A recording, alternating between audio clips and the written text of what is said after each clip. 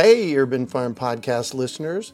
If you're as passionate about preserving the bounty of each season as we are, hey, I canned my first peaches at the age of 18, and that was a long time ago, then you're going to love what our friends over at Denali Canning have in store for you. They're on a mission to spread the love and knowledge of food preservation, and they're inviting you to join the journey for free. Right now, Denali Canning is offering free canning lids to anyone who wants to dive deeper into the world of food preservation. Yes, you heard that right, absolutely free. It's the perfect opportunity for both seasoned canners and those curious about starting.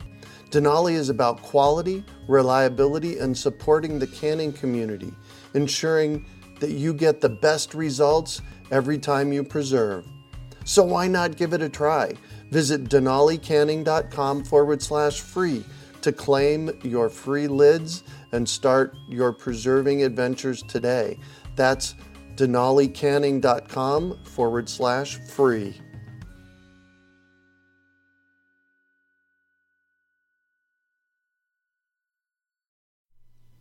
Did you know that according to the U.S. Food and Drug Administration, 2/3 of all our fruits and veggies eaten in the United States come from outside the country? And there are all kinds of problems with that. For one, an apple that had to travel hundreds or even thousands of miles to get to your plate can't be all that fresh or nutritious. And I say that's just crazy, especially when we can grow so many different varieties in our own front and backyards. Jumping into growing your own food is actually quite simple. You just need to know the rules. My free webinar, Introduction to Urban Farming, begins to frame out your pathway to growing your own healthy food. In this free webinar, you'll learn the 3 simple steps to becoming an urban farmer, the 5 components of healthy soil, and how to think regeneratively, which is, by the way, one of the most important concepts we need to be exploring right now. Will you join me in this webinar and help co-create the food revolution? Just text GARDEN to 44222 or go to urbanfarmu.org to sign up for your free webinar. That's GARDEN to 44222 or urbanfarmu.org.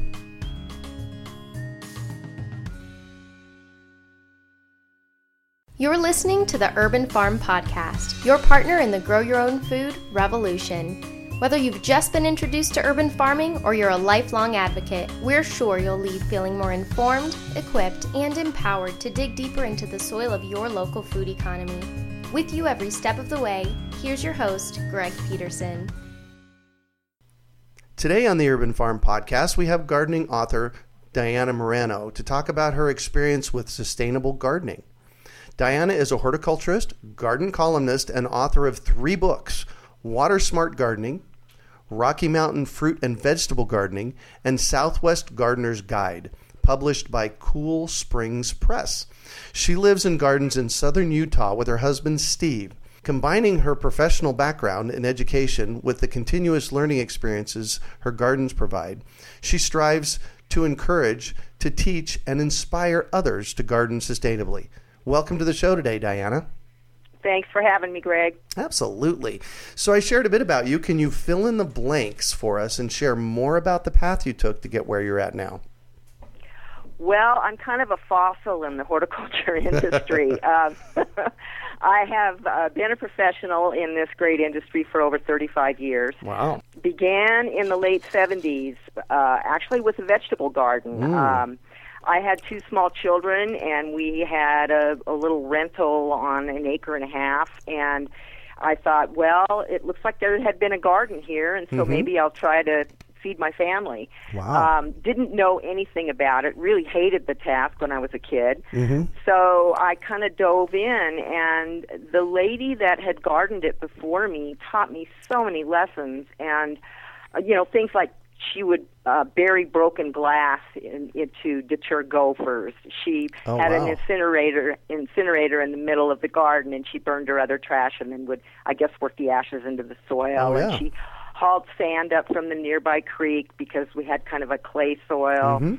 And she worked the beds. They were nutrient rich. And so I stuck seeds in the ground, not knowing what I was doing, and everything grew and flourished. And I really owe my career to her because had I not been so successful, I might have been discouraged, but my garden was a success, and I found that I really enjoyed it. And so I thought, well, maybe I can make some money at this.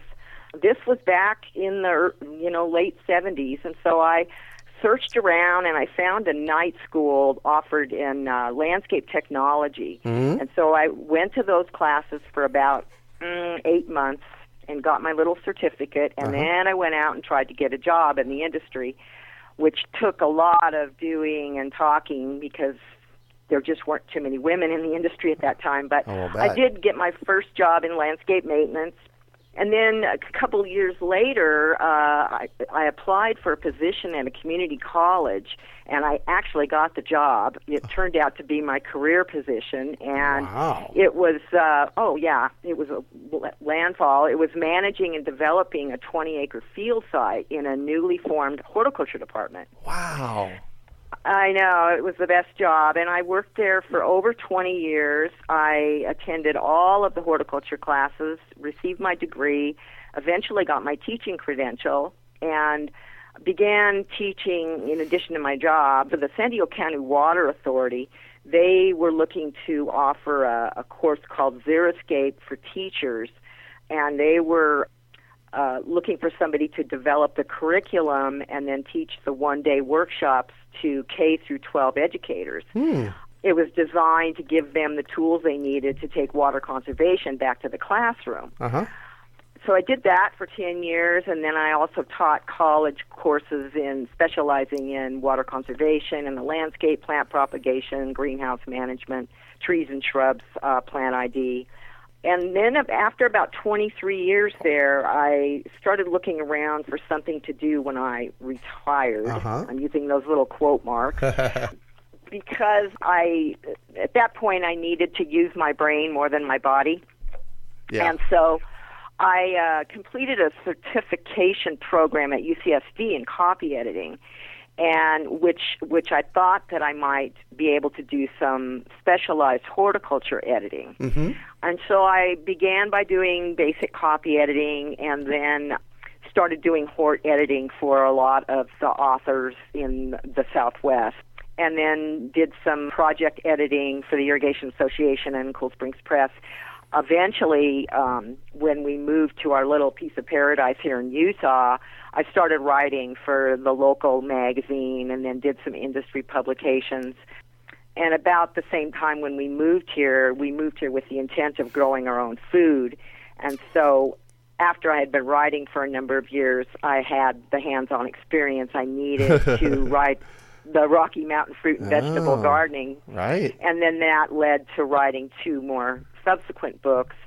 I'm still active in the industry. I'm a board member for a group called the Desert Green Foundation. Wow. They are out of Las Vegas, and their sole purpose is to provide a 2-day educational conference for industry professionals throughout the Southwest. And so I'm active on their board, and I also run the scholarship program and the bookstore. But primarily, what I do now is I'm that crazy gardening lady. Gotta love it. So, as you were sharing over the past 3 or 4 minutes about your career, you have had an amazing career.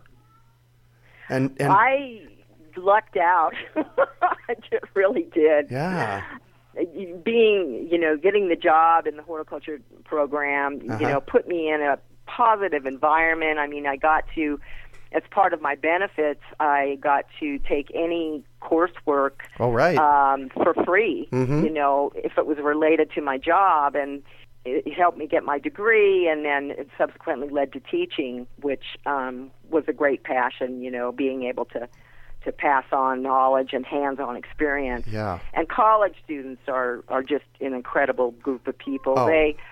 They're not typically young people just out of high school. This industry doesn't usually attract that demographic. Yep.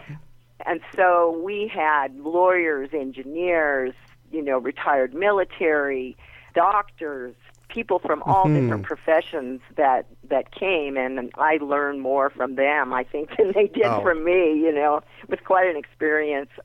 That's one of the big reasons that I teach, is because I get to learn so much. And it sounds to me you've never stopped learning. No, you can't. Yeah. I mean, it's, when we came out here to grow our own, we thought, well, my husband's a horticulturist as well. Mm-hmm. And so you have two crazy horticulturists living on the same piece of land.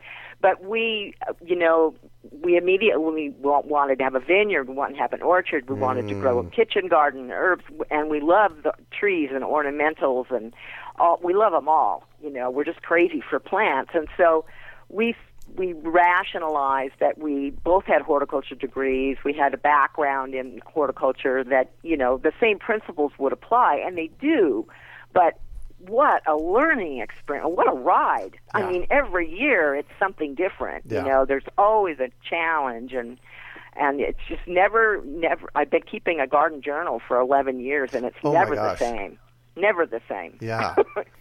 I was going to ask you for one of the highlights of the past 20 years, and I think you just said it.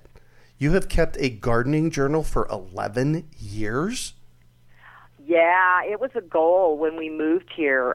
This place in Utah is really our biggest accomplishment, and continues to be. And I had always wanted to do that. I had to keep some notes and things like that when I was managing the field site. Propagation notes and production notes, but I wanted to, incorporate pictures of my garden at different times of the year and problems that I had and make notes. And last year I didn't do so well because I was writing 2 books at the same time.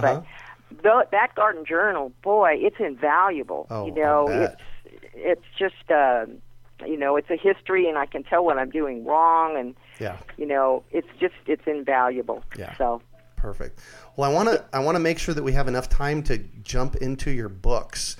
So let's go there next. What inspired you to write a book about water conservation and landscape? Well, I kind of, because I've been in the industry for so long, and I was living in Southern California, and as you know, drought for them is just ongoing. And so I began practicing water conservation when the field site was only a couple of years old, because we had our first long drought.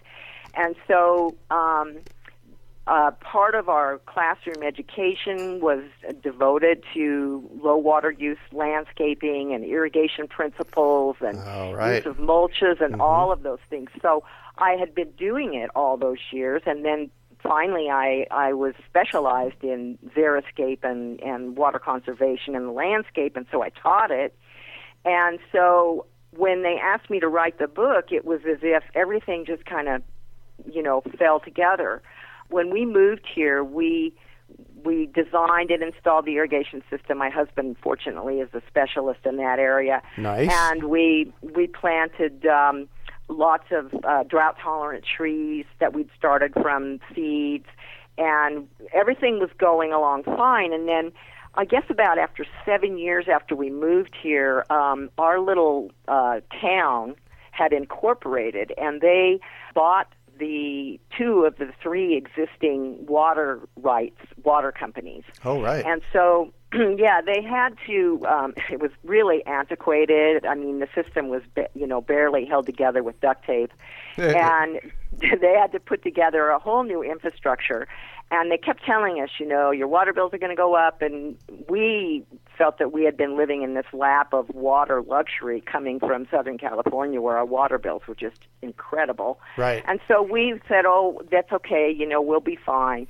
Well, in 1 month, in the month of July, which is one of our peak months because it's summer and everything's producing, right, our water bill went from $80 a month to $340 a month. That's a wake up. Oh, yeah.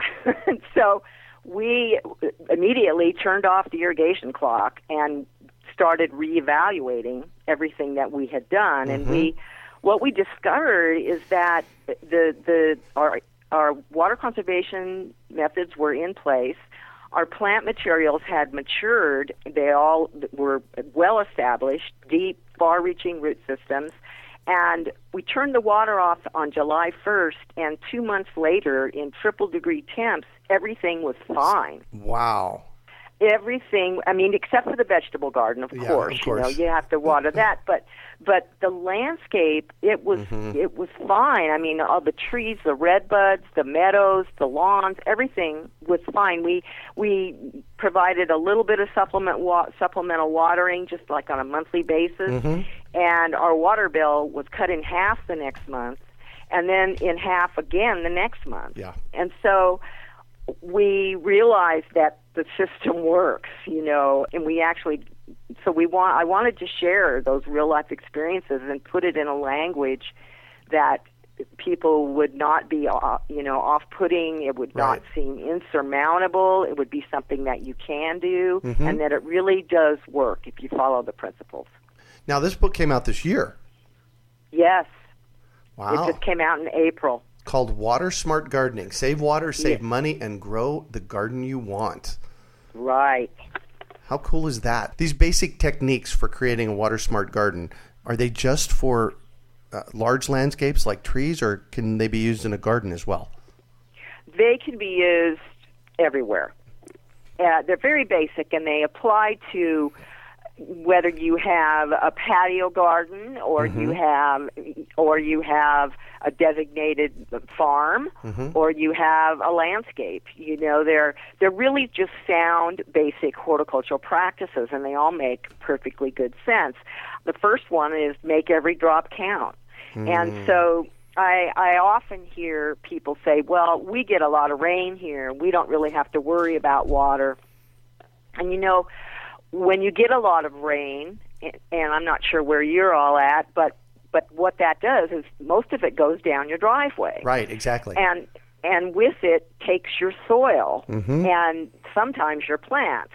And so it's all about slowing and directing the flow of water, and you do it by using berms and basins, diversion swales, terraces, use permeable surfaces and drainage systems, and then finally harvest and store rainwater. And that even if the rain comes, typically rain will come in the winter when you don't really need it. You need it more in the spring and the summer. Right. And so if you can capture any of that and store it until early spring or during dry parts in the winter or even until summer, then you've saved that much water. Yeah. Another premise is water when and where the plants need it. Watching the plants for symptoms is an easy thing to do, but it also can be misrepresenting of other issues. A plant may wilt because it's dry, but it also may wilt because it's soggy and its roots are constricted. Exactly. And so what I generally tell, irrigation is a really daunting thing for most people, and it is kind of scary. It's hydraulics and a lot of things you don't realize. And so I tell people, watch the plants for symptoms, feel the soil before you water, and then water the roots, not the leaves. And then if you have an irrigation system or you want one, seek out a professional to help you audit or troubleshoot or to design your system, and then you can install it yourself. But it really requires a professional that knows their stuff to give you a well-running irrigation system. So that'll save you a lot of money. Yeah. It'll save you money and it'll save your plants. Yeah. And then building healthy soils is a basic horticultural principle, because what you want is a well-draining soil so that water can percolate down into the soil profile and encourage deep roots. And then reducing water loss through the use of mulch. I'm all about mulches everywhere. And creating and using microclimates. When we moved here, I really began to appreciate the shaded understory of trees and the shade from the fences. It's kind of high desert here. And so we get wind and we get heat and we get cold and all of those things. And so use those microclimates to your benefit. Before we go past the word microclimates, I'd like you to just take a moment and explain that to our listeners that don't know what that word means. Okay. Microclimates are little mini climates that are created all over your yard. They can be from shade, from a tree. The shade will cool the soil down, and also the tree trunk and the tree canopy can protect other plants from wind. And then you get the same kind of effect if you build pergolas or shade structures. Those create little microclimates underneath them. And so those are the kinds of things that you want to utilize as much as you can, because nature will work together. So plants will grow together. Yeah, so looking around your space for those places that are warmer and cooler, and then kind of exploring what you might be able to do with them. Yeah, exactly. Yeah, perfect. Exactly. So how can all this be applied to somebody's urban farm or garden? Well, actually, they all apply. Certainly, controlling and directing the flow of water is key. Yeah. And we use drip irrigation for all the orchard and the vineyard and all of the kitchen garden. And one of the things with irrigation is that you have to maintain the systems, but also you need to adjust the run times to account for the maturity of the plants as the season goes on. Berms and basins, just a natural with the fruit and the nut trees and the shrubs and the vines. And we rebuild ours every spring and broaden the basin to account for that growing root mass. And, of course, building the soil and amending with each season. And I always tell people, we started out with a bare piece of ground here, and it had never been gardened. And you need to be patient. It takes 3 to 4 years before you're going to start seeing those organic amendments produce the microbes and the worms and all those things that you like to see. It just takes time, And so, when you're growing organically, you have to be a little bit more patient. Yeah.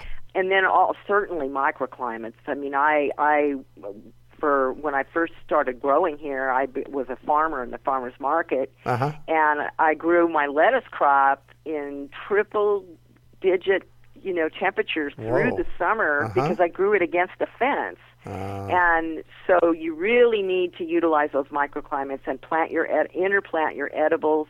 Certainly, there's a lot of urban farmers out there that really only have a landscaped area, and they may have a homeowners association to deal with. Exactly. And so they need to, if they have these things in place, they can interplant their edibles with their ornamentals, and they'll look beautiful, and they'll be growing a little bit of their own food, too. Yeah. Yay to that. Yay. So what are some common mistakes, misconceptions, and challenges that homeowners may have about water conservation in the landscape? Well, the first one is what we call in the trade those xeriscapes. Oh, yes. I noticed you didn't say xeriscapes. You said xeroscape. Yeah, because that's what we see when we see the cactus and the succulents surrounded in a sea of gravel. Right. That would be a xeroscape.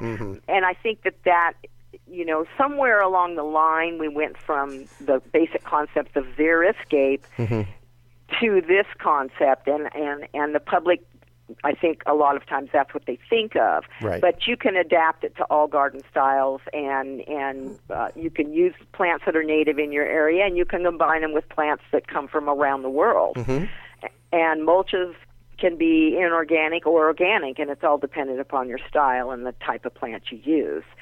Another misconception, which it may sound silly to some, but I was surprised at how many times this happened, is we had a student-run nursery at the college, and when the xeriscape trend began, we jumped on that wagon and started growing and selling drought-tolerant plants.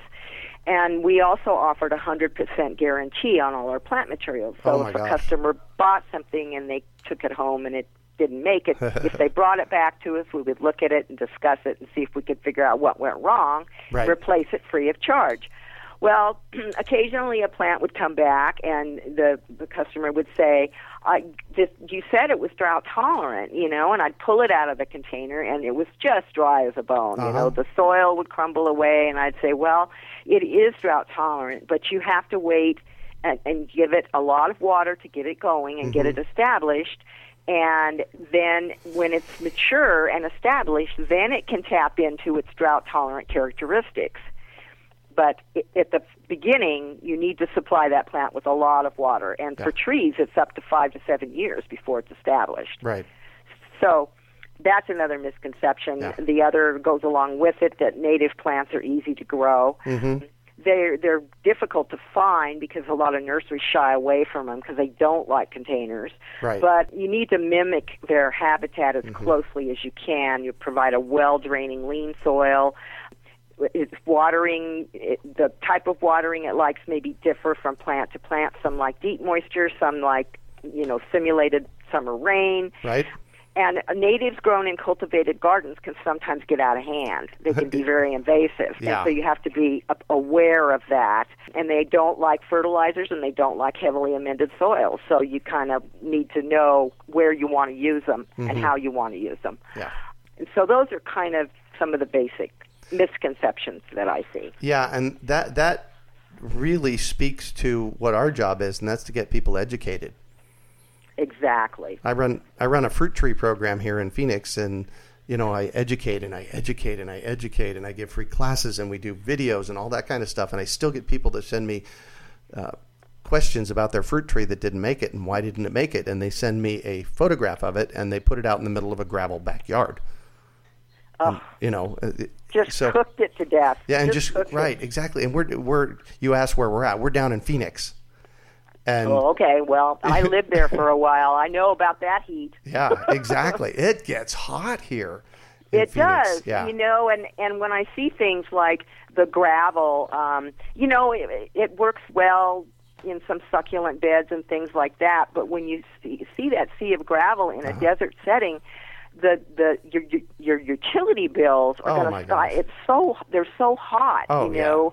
And artificial turf is becoming kind of a new thing. They're doing a lot of rebate programs for pulling out turf areas, but they're having some problems now, issues with what happens to the trees when you do that, and artificial turf works well in some situations, but if you put it in a desert setting, that stuff gets to be 110, 120 degrees on a hot summer day. Yeah.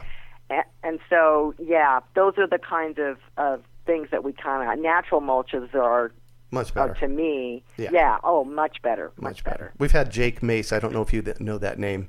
Jake Mace, the vegan athlete. He turned his backyard into a 3-acre jungle with a foot of wood chips over the past 5 years.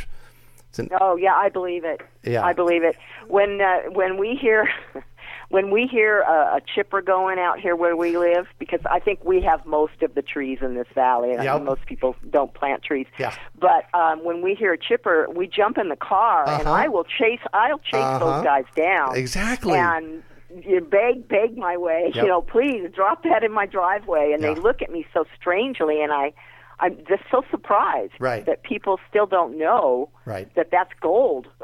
I get that because we talk about wood chips so much here in Phoenix and using them as mulch. I get that question just about every week. Where do I find wood chips? And I said, listen. Because there's 4.4 million people living in the Phoenix metropolitan area. Every day somebody's chipping wood out there. Go find them and get it.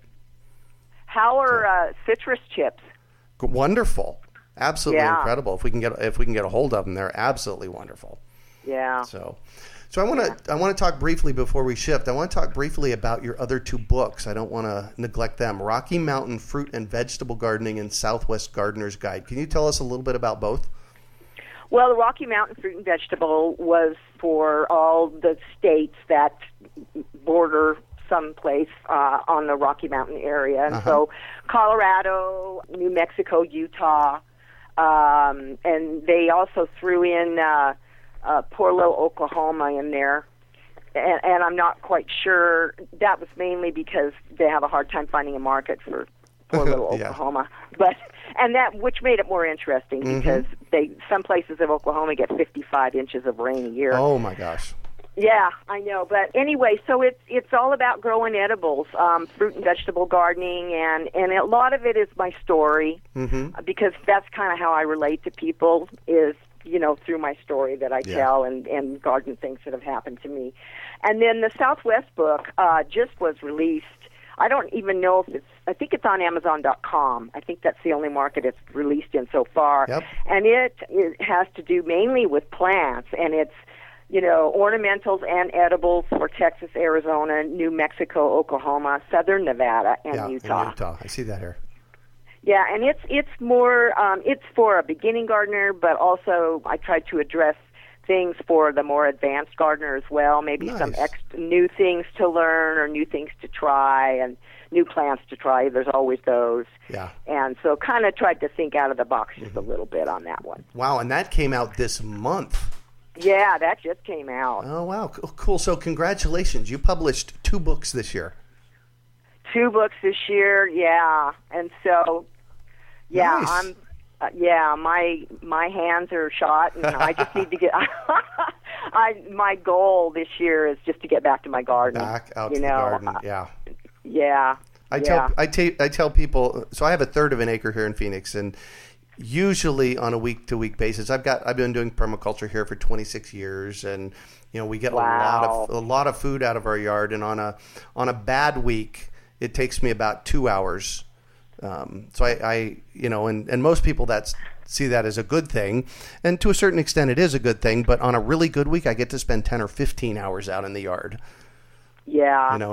Well, you're doing all the educating and stuff, Yeah. and so that just takes so much time. I Yes. commend you for Yeah. that. Well, thank you. I try to garden every day, and Uh-huh. last year I've got a little greenhouse, and Nice. one of the things I like about living here is we have 4 seasons, Oh, and yes. we didn't have that in San Diego. I mean, Yep. that's the land of grow anything, anytime, anywhere, exactly. And I love the challenges, but I can go and it's tiny. It's a tiny little greenhouse, but I do all my own, seed production for nice. veggies and flowers, and Yeah. and I do cuttings, and I have a couple of plant collections I put in there for overwintering, so I can Uh-huh. go out there in the dead of winter when there's snow, and I can still garden, and Yeah. that's kind of my deal now. I just want to garden every day.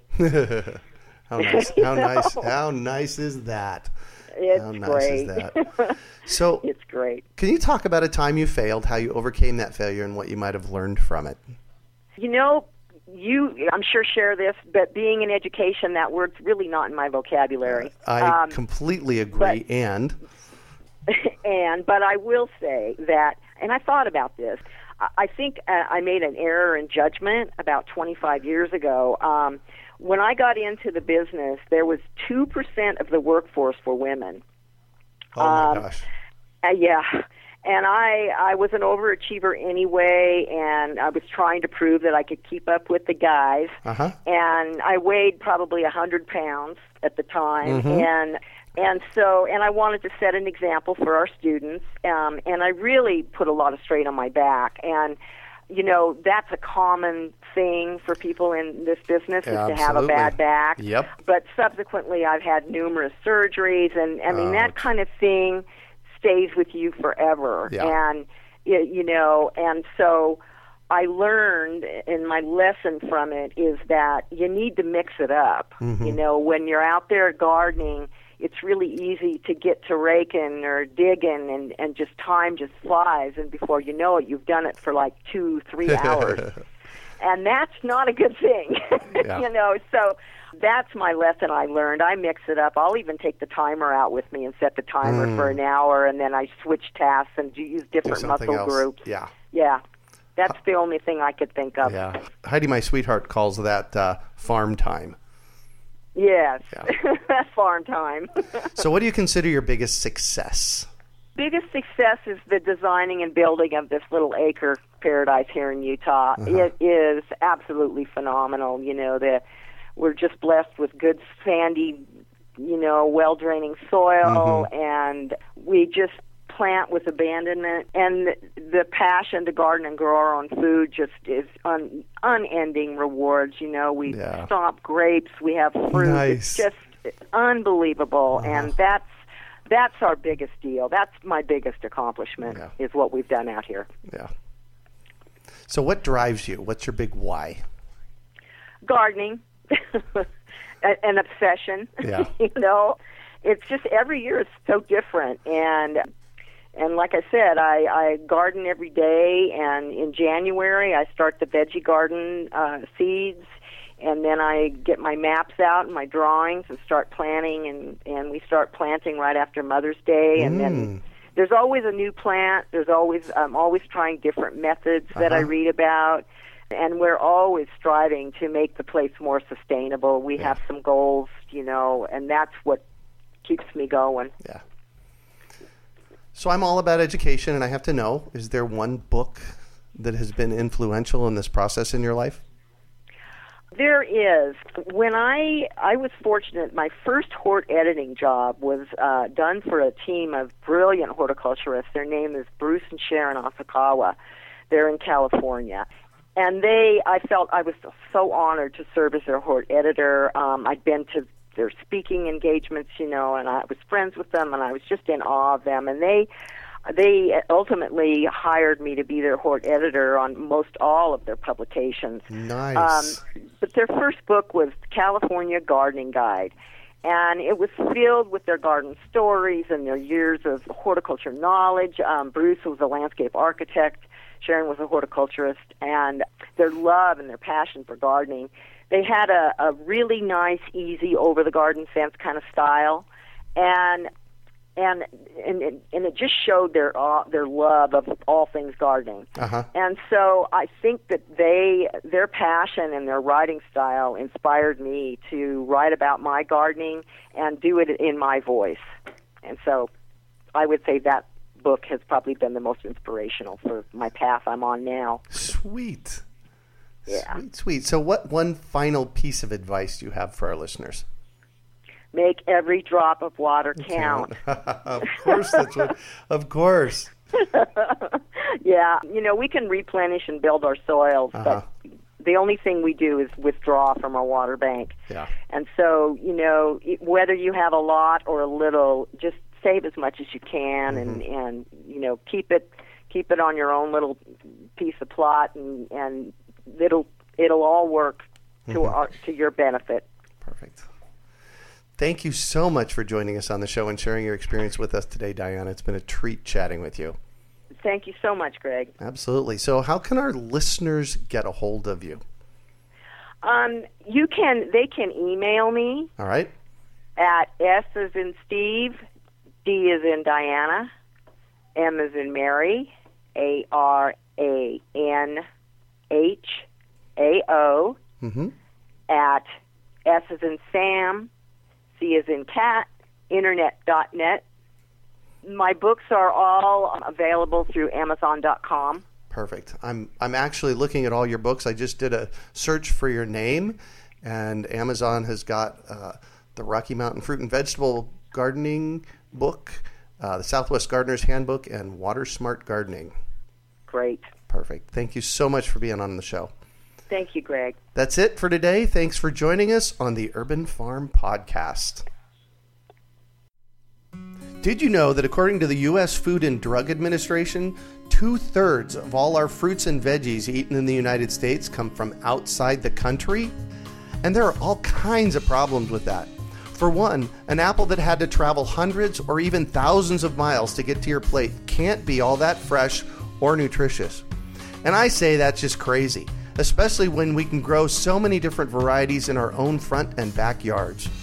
Jumping into growing your own food is actually quite simple. You just need to know the rules. My free webinar, Introduction to Urban Farming, begins to frame out your pathway to growing your own healthy food. In this free webinar, you'll learn the 3 simple steps to becoming an urban farmer, the 5 components of healthy soil, and how to think regeneratively, which is, by the way, one of the most important concepts we need to be exploring right now. Will you join me in this webinar and help co-create the food revolution? Just text GARDEN to 44222 or go to urbanfarmu.org to sign up for your free webinar. That's GARDEN to 44222 or urbanfarmu.org.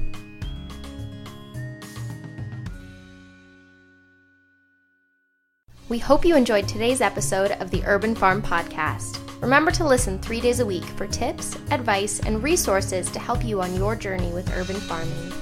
You can find us on the web at urbanfarm.org or send us an email to podcast@urbanfarm.org. In the words of Vincent van Gogh, great things are done by a series of small things brought together. Be encouraged that with each lesson learned and skill developed, you are one step closer in the direction of your dreams. Hey, Urban Farm Podcast listeners. If you're as passionate about preserving the bounty of each season as we are, hey, I canned my first peaches at the age of 18, and that was a long time ago, then you're going to love what our friends over at Denali Canning have in store for you. They're on a mission to spread the love and knowledge of food preservation, and they're inviting you to join the journey for free. Right now, Denali Canning is offering free canning lids to anyone who wants to dive deeper into the world of food preservation. Yes, you heard that right, absolutely free. It's the perfect opportunity for both seasoned canners and those curious about starting. Denali is about quality, reliability, and supporting the canning community, ensuring that you get the best results every time you preserve. So why not give it a try? Visit denalicanning.com/free to claim your free lids and start your preserving adventures today. That's denalicanning.com/free.